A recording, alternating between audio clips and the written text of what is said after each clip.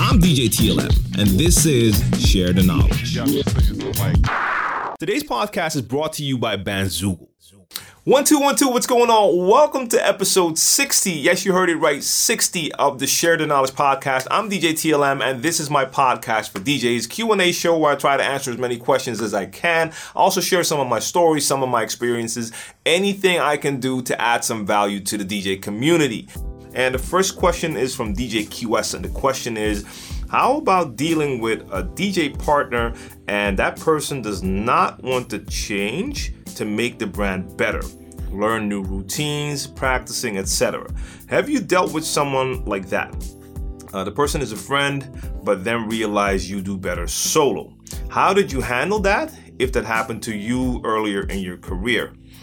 Well, most of my DJ career has definitely been a solo career, but a big chunk of it also involved me being part of a DJ team. So during that time, I was doing solo gigs, but I was also doing a lot of gigs with a DJ from the Netherlands called DJ Mani, and we were known as the Major League DJ team. We were basically one of the first DJ teams here in the Netherlands. Not saying other DJs weren't playing together, but we were really operating as a team when we played. So if you booked us to come play, it would be the two of us behind one set, and not like you see a lot of the DJs do nowadays, where one is just twisting some knobs while the other one is looking for a song, something like that. Not knocking that, but that's definitely not what we did.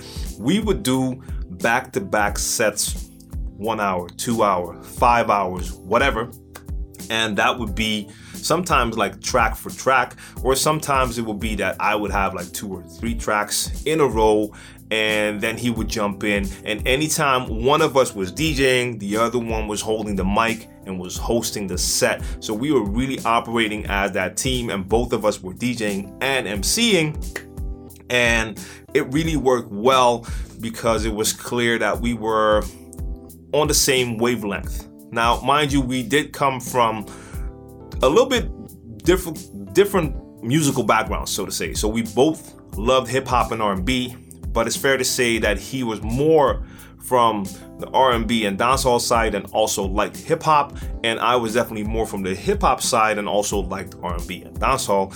So we just connected well.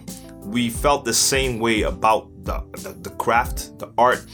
We were both skilled DJs. It's fair to say that. I can say that. He's a very good DJ as well. So it just really worked out. We both had a passion for the music. We both love finding new tracks, break new songs. So it worked out well. Now, I've played back to back with a lot of DJs, and most of the times it was okay or it didn't click at all. And in that case, it's cool for one night and it might be fun, or it might be a little bit less fun. But if it clicks like it did with us, then you can do shows upon shows upon shows.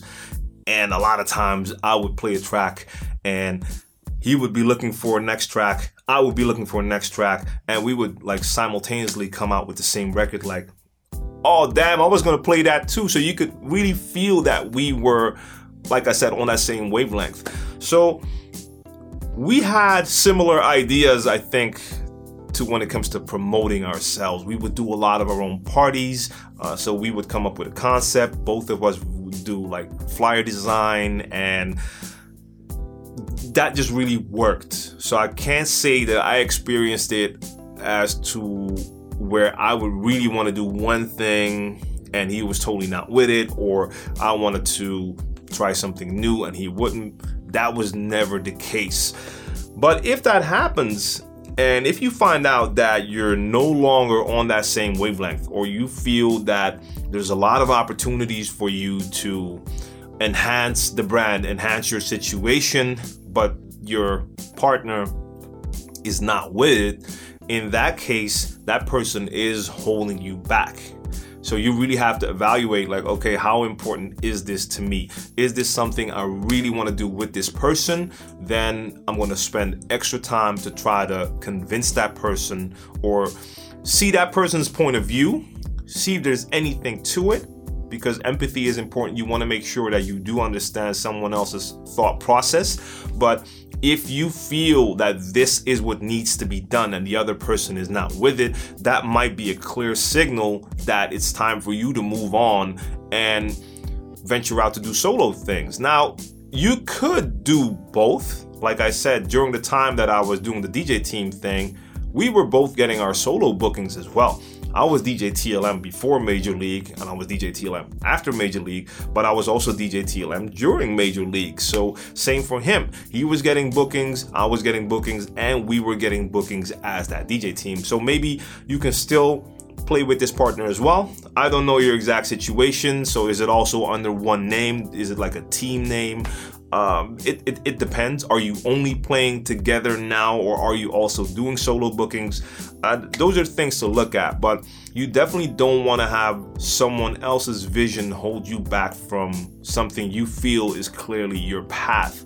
So you're going to have to evaluate and make some decisions when it comes to that. All right, like that question though. Shout out DJ QS. I have a question from Steven, and the question is, when DJing or making demos, should you stay with one type of sound quality, meaning I have tracks that are wave, then you have 320 MP3s, and vinyl that I burned into Serato, or does it not really matter? Well, if you're using these different formats, but the quality is up to par with all of them. So if your vinyl rips sound good, and if you're ripping them, you can also choose what type of format you're saving them as. But if you have WAV files and you have MP3 at 320, yes, there's a difference. Yes, the WAV is better quality, but that doesn't mean that you couldn't do a mix with both types of files. The only thing is, your end file, once you have your mix and you save it, you could save that as a WAV, but you have to keep in mind that not all the tracks in that mix are that WAV quality. So even if you save as WAV at the end, your mix quality won't be WAV. The max your mix will basically be is at that MP3 320 level, which is perfectly fine, especially if you're going to upload a mix. You're going to be bringing that down anyway. Most sites aren't even taking WAV format. Now, that's not true. Some will, but the stream, when people listen to it, that's not WAV anymore. So even like with SoundCloud, you can upload WAV, but when people are listening back to that mix, they're not listening to WAV. I don't know the quality they use to stream, but the quality is lower. If they were streaming WAV, it would take up so much broadband, so much of the data. They're not doing that. But no, it doesn't. I think in this case, your ears are important. You see your files, you hear your files, so you have to decide if something sounds good enough. That's what I used to do. I mean, I remember when I used to download stuff through blogs and different type of sites. Sometimes they would advertise something or promote something as like a high quality file, and it would say 320. You would listen to it and it would be perfectly clear that that was not a 320. That was not even like a 192. That was like a 160 or lower. So in that case, I chose not to use that song for the mix, because in that case, you can tell the difference. If half of your files are high quality and the rest of the files are just low, yeah, that's not good for your mix. That's gonna just lower the quality of your entire mix. But you can definitely use WAV and 320 in that same mix. That's not an issue, in my opinion. If you feel differently about it, let me know in the comment section down below. So I see a question here, and that question is from DJ Hope, and the question is, show us the different ways to remix music. Well, showing is going to be a little bit difficult because this is a podcast, and even if you're watching a video clip of the podcast on YouTube, I'm not using a setup right here, so I can't really show you. But if we're talking about remixing, I think it depends on what type of remixes you're talking about. What do you define to be a remix? Because some people will call doing a live mashup a remix, which you could call it. So taking an acapella and an existing instrumental, putting them together, so you're creating a different version of that song. So you're kind of remixing live, doing a mashup live. Or are we talking about actually producing a remix where you're going to be producing new music, original music, to go with an acapella to create a new version of that song? That is what a remix used to be. you would have the original version, and a lot of times they would get a different producer to produce alternate versions of the same track. Or sometimes you would have like 3 remixes from 3 different producers. If you are an older hip-hop head, you remember the time when you would get tracks and they would have like the Pete Rock remix on there or the DJ Premier remix, and that was a thing. So a different producer would come in, or sometimes the same producer would produce 2 totally different sounding pieces of music for that same song. I don't know what else to say about different ways to remix music, but you could do live mashups. You could do, like I said, create a new track. You could probably also consider like making a remix live if you're incorporating instruments, or at least like a MIDI controller or drum machine. So for instance, if I take Machine, Native Instruments Machine, and I would connect that as well during my set, I could take an acapella, know the BPM, and create a live sequence with Machine, or drum live with Machine, and create a beat that goes over that acapella. That's also a way you could remix. So you have a couple different options there.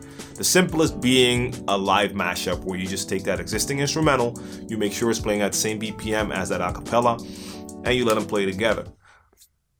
That's it. The next question is from DJ Washit, if I'm saying it right. And the question is it possible for a DJ to please everyone by accepting all music requests? How can I manage my playlist? Some club patrons want particular songs to be played several times, and it's very boring. All right, you can never please everyone. Just keep that in mind. You can never please everyone. Even if it's going to be 99.9% of the crowd, there's going to be one person in there that's going to still dislike what you're doing. That could be have multiple reasons. It could be your song selection. There's always going to be one person, a lot of times it's going to be more, but there's always going to be one person that doesn't like the tracks that you're playing. Even if it's just a couple of the tracks that you're playing, it's never going to happen that the entire crowd likes every single song that you play. So song selection, that is one reason why. Now, maybe you're a DJ who likes to mix in a certain way, and some people might not like that. So even if it's correct, they don't like your style of mixing, the way you use your EQ, whatever.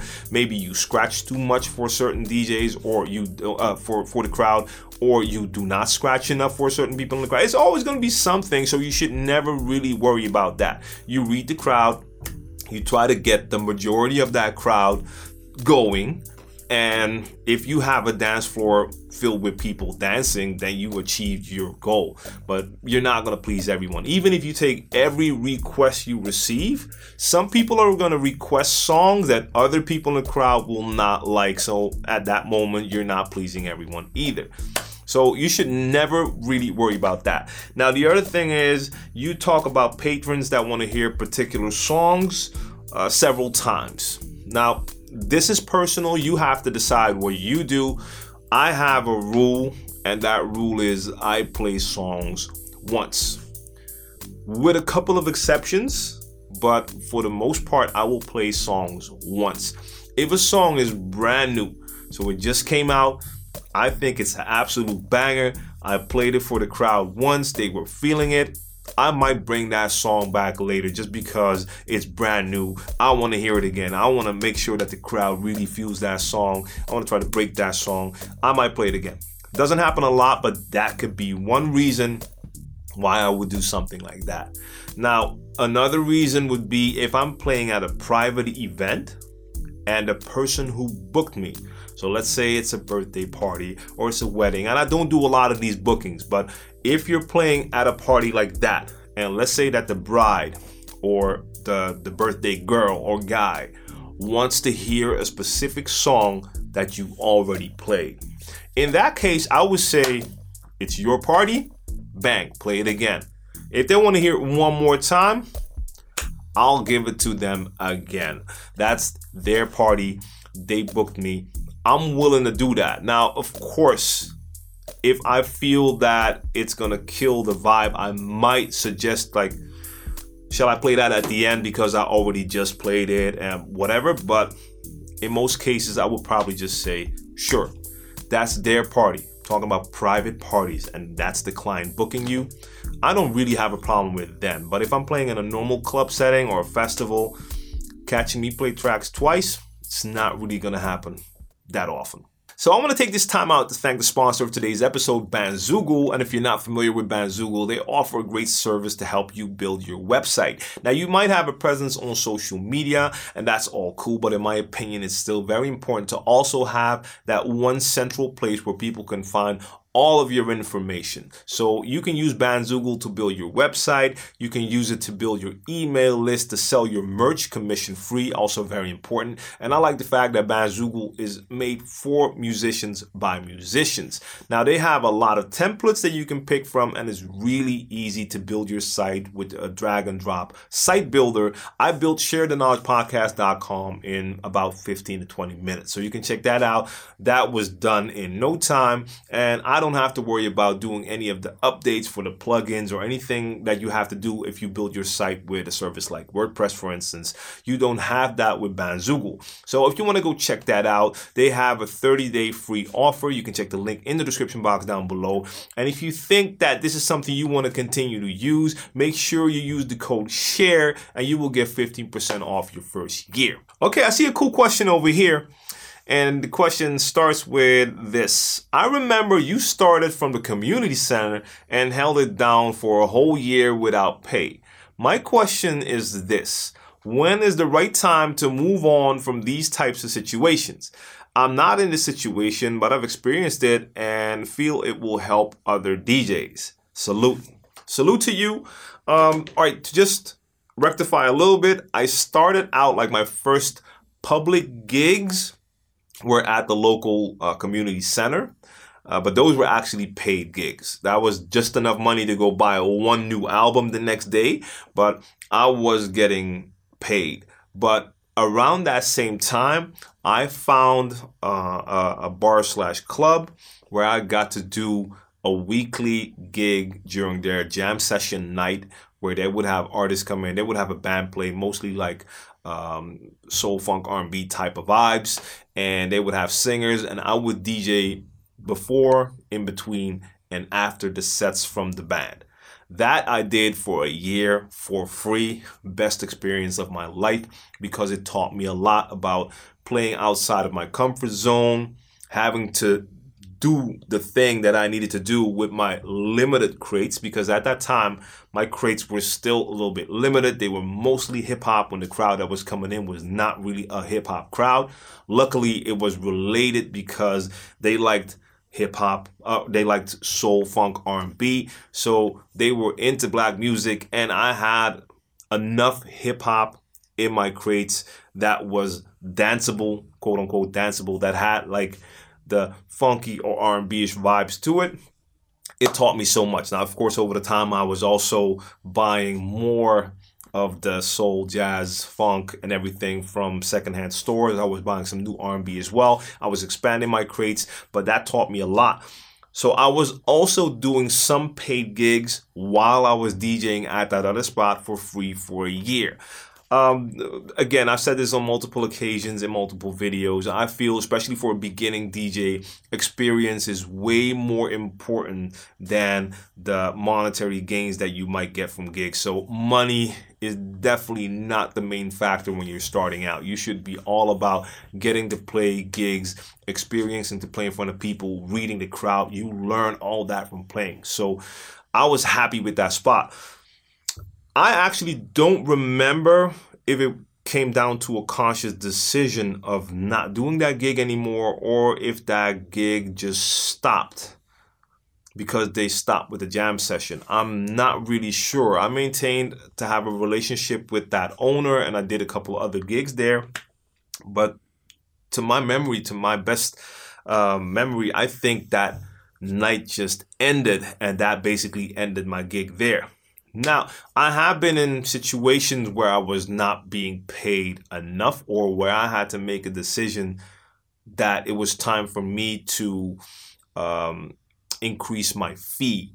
But let's just say, hypothetically, if I was playing at that spot for a year and it didn't stop, so it continued, I might have continued to do that for maybe even 6 more months. I'm not sure. I was having the time of my life.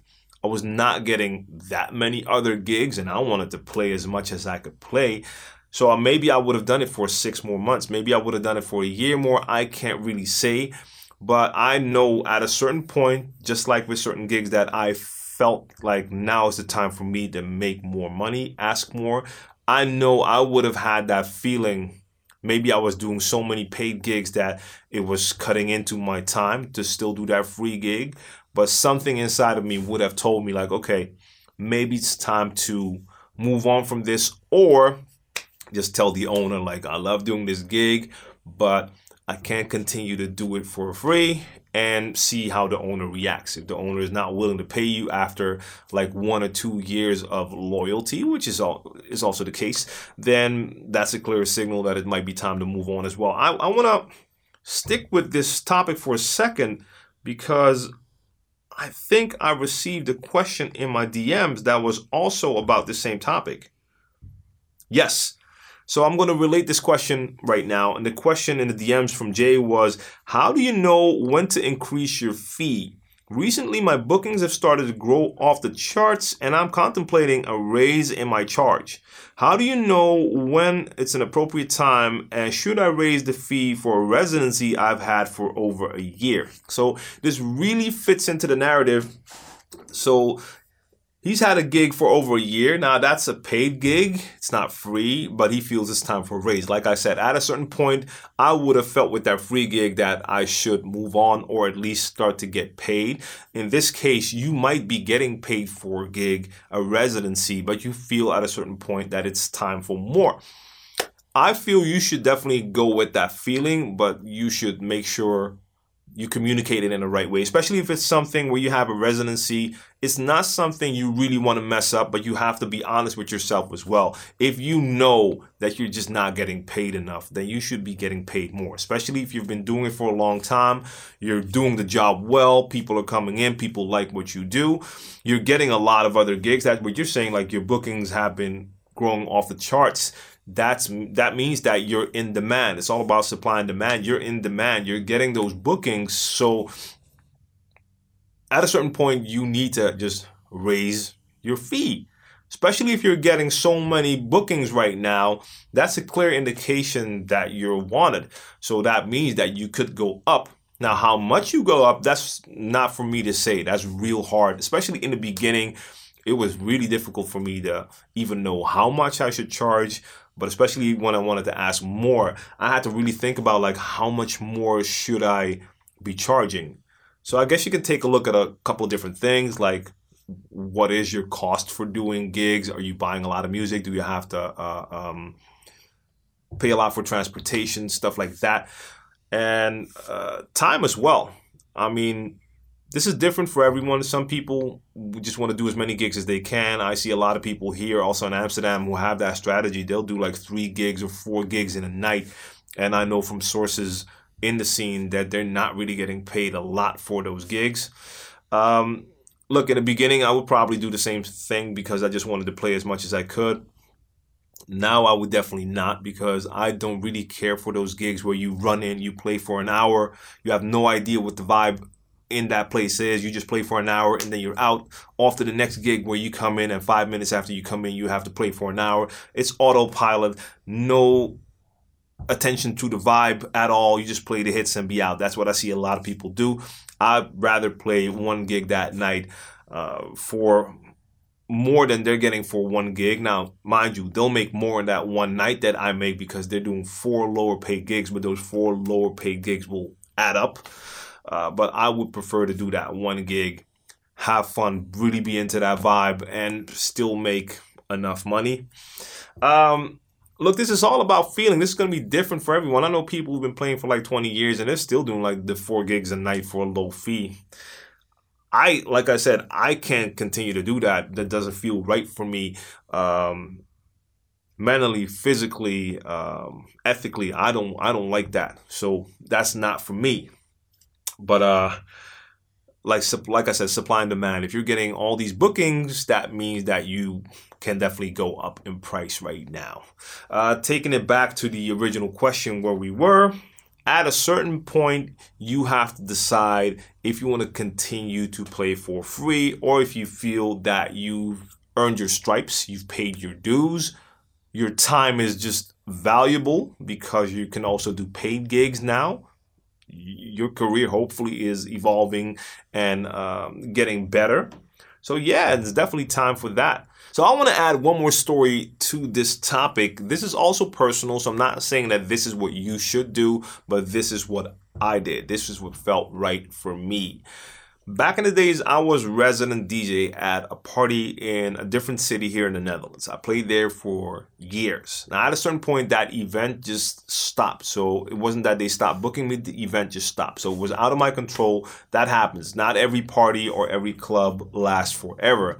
Actually, a lot of parties and clubs don't last longer than 5 years. But years later, that's a couple of years ago now, that party came back in sort of a reunion concept. And what it was is 2 times a year, the original lineup from that party from back in the days would play. So it would have the same name, but just reunion added to it, taking people back to what we did back then.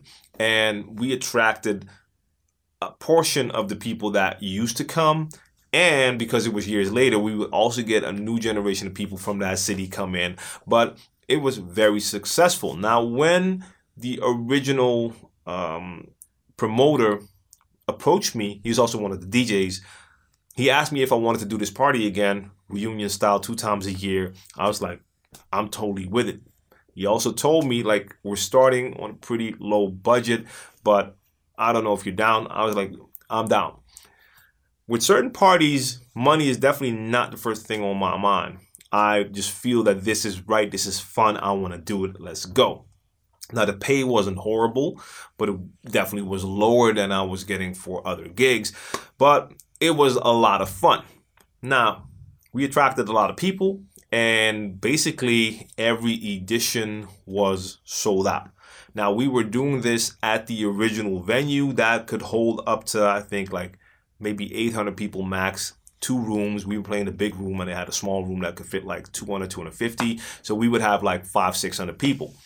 At a certain point, the whole venue was going to move into their new location. This was like a bigger location, everything brand new, high tech, so lovely. And our party would still continue. This place could hold up to, I think, 1,200 people. Main room where we played at least 1,000, 1,100, maybe 12, I'm not sure, something like that. Now, we were still selling that out. Weeks in advance, it will be sold out. So attracting like at least 1,100, 1,200 people every time. Not 2 times a year, so it's not that often, but still, every time we did it, packed. Now, the lineup was 3 DJs and an MC for the entire night, and production cost was at a minimal because they didn't have to do a lot to make that room look right. So we don't have to do the math, but they were making plenty of money. Now, not the promoter, the DJ who used to book me. This was done, he was doing it in collaboration with the actual venue. So the venue was definitely picking up most of the revenue. After, I think, 3 or 4 editions at the new venue, I felt that it was no longer, I could no longer accept to play for that same low fee that I started for, because this party was successful. They were definitely making enough money. Mind you, we moved into a spot like almost twice the size, still selling it out. I think it makes perfect sense that you start paying me at least my normal fee, or actually some more, because we had a successful thing going on here. So I had a conversation with the person in charge of the finances. That was not the person who originally booked me. And this person just blatantly told me, nah, this is fine. What you're getting right now is fine.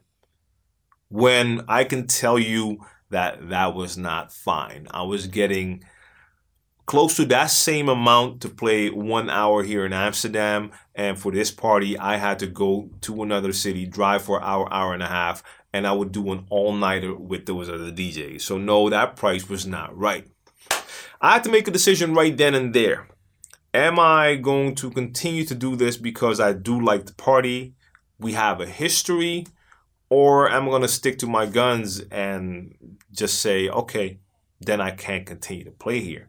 Now, I did the latter. I just told him, like, hey, if that is how you feel about this, and the person who was in control of the finances was also a DJ, that's why I definitely felt a bit salty about this, because as DJs, and this DJ was playing at least 20 years as well.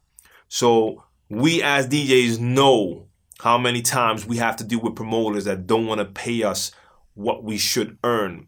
So to have this come from a DJ telling me that I'm making plenty when it's definitely not the case, I just had to say, okay, that's it. Guess I have to stop. So that means now I have one less gig, 2 times a year, but still one less gig where I was a resident.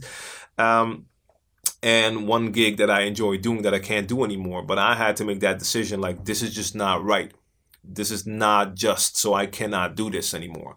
I can't justify playing for that amount, and after taxes, I make a couple of bucks because I also had, at the time, had to rent a car to go to that city. Nah, can't do that anymore. So I had to stop. So you have to evaluate and decide what is right, what is wrong. And I'm definitely a person who's not in it for the money. I'm down to sacrifice a little bit of my cut to make a party successful, or to help out a fellow DJ who's organizing a party.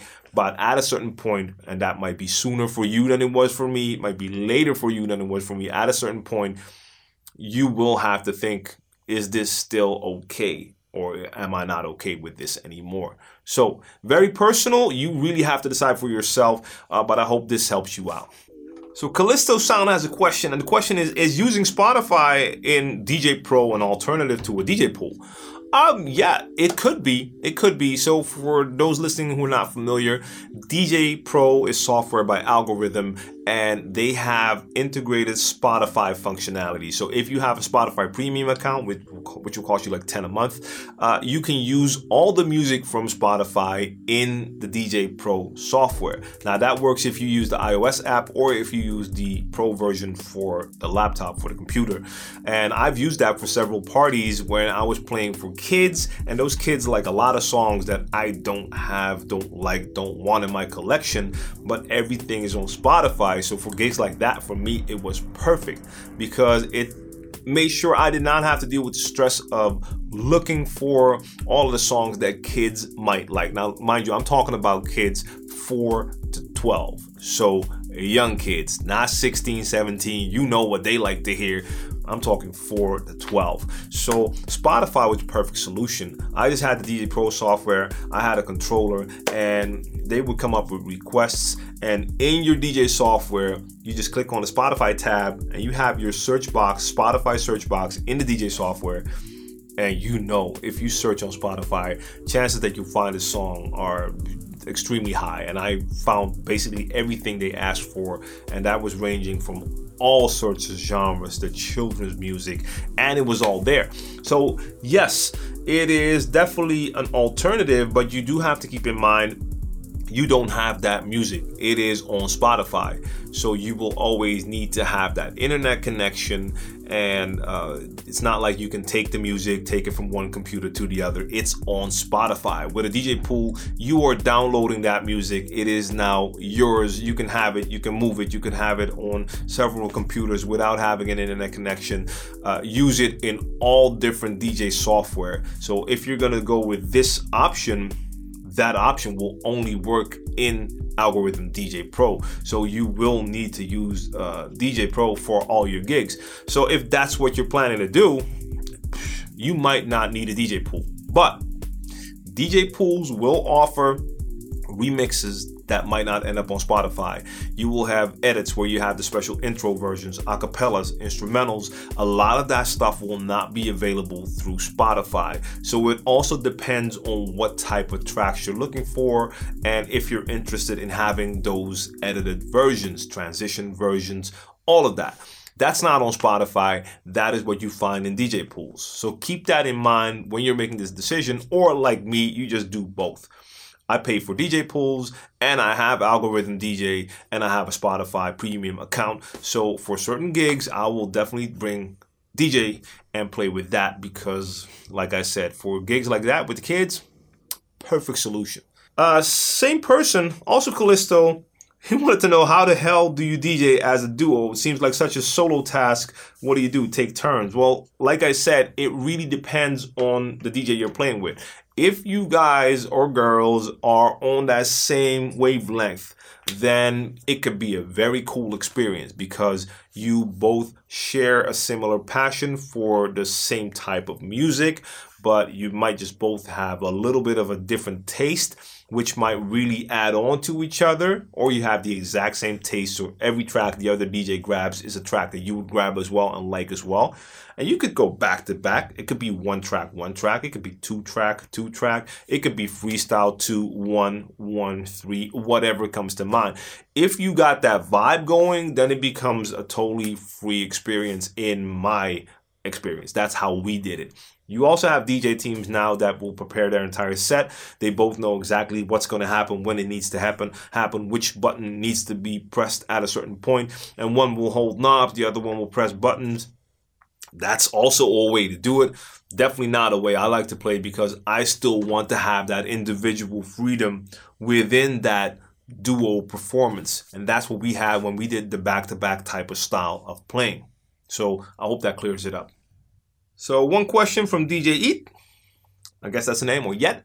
Not sure. The question is, I did an event last year in Iceland on my own dime, which went pretty good.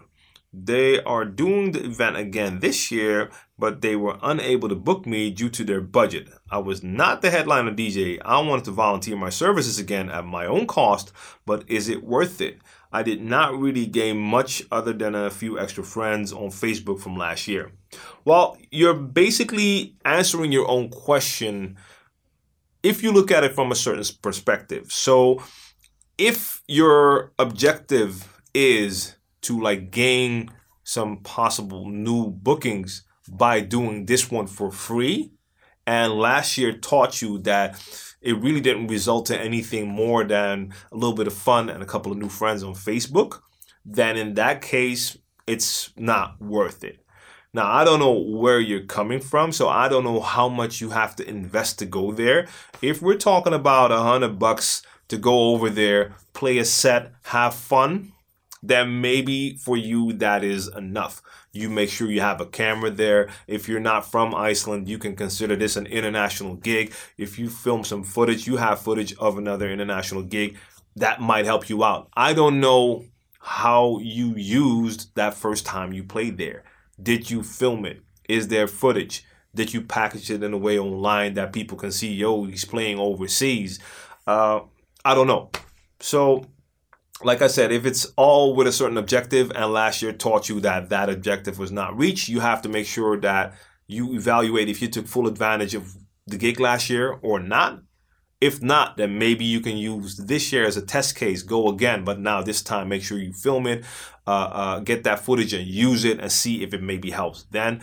Or if you feel like, nah, it's not going to do anything more than a couple of Facebook friends and I want to just gain more than that, then you already have your answer, then you shouldn't do it. So you really have to consider why you would go and do this. So that's it for episode 60 of the Share the Knowledge podcast. I want to thank you for tuning in. Like I said, the holiday season is basically over. So starting next week, I'll be back to just dropping a new episode every Monday. I want to thank the sponsor of today's episode, Bandzoogle, once again. Thanks for the continued support. And make sure you check me out on YouTube. DJ TLM TV is the channel. Check me out on social anywhere. The handle is DJ TLM. And all the links, all the goodness will be in the description box down below. Make sure you subscribe to the podcast so you don't miss it. And I'll see you next week. Peace.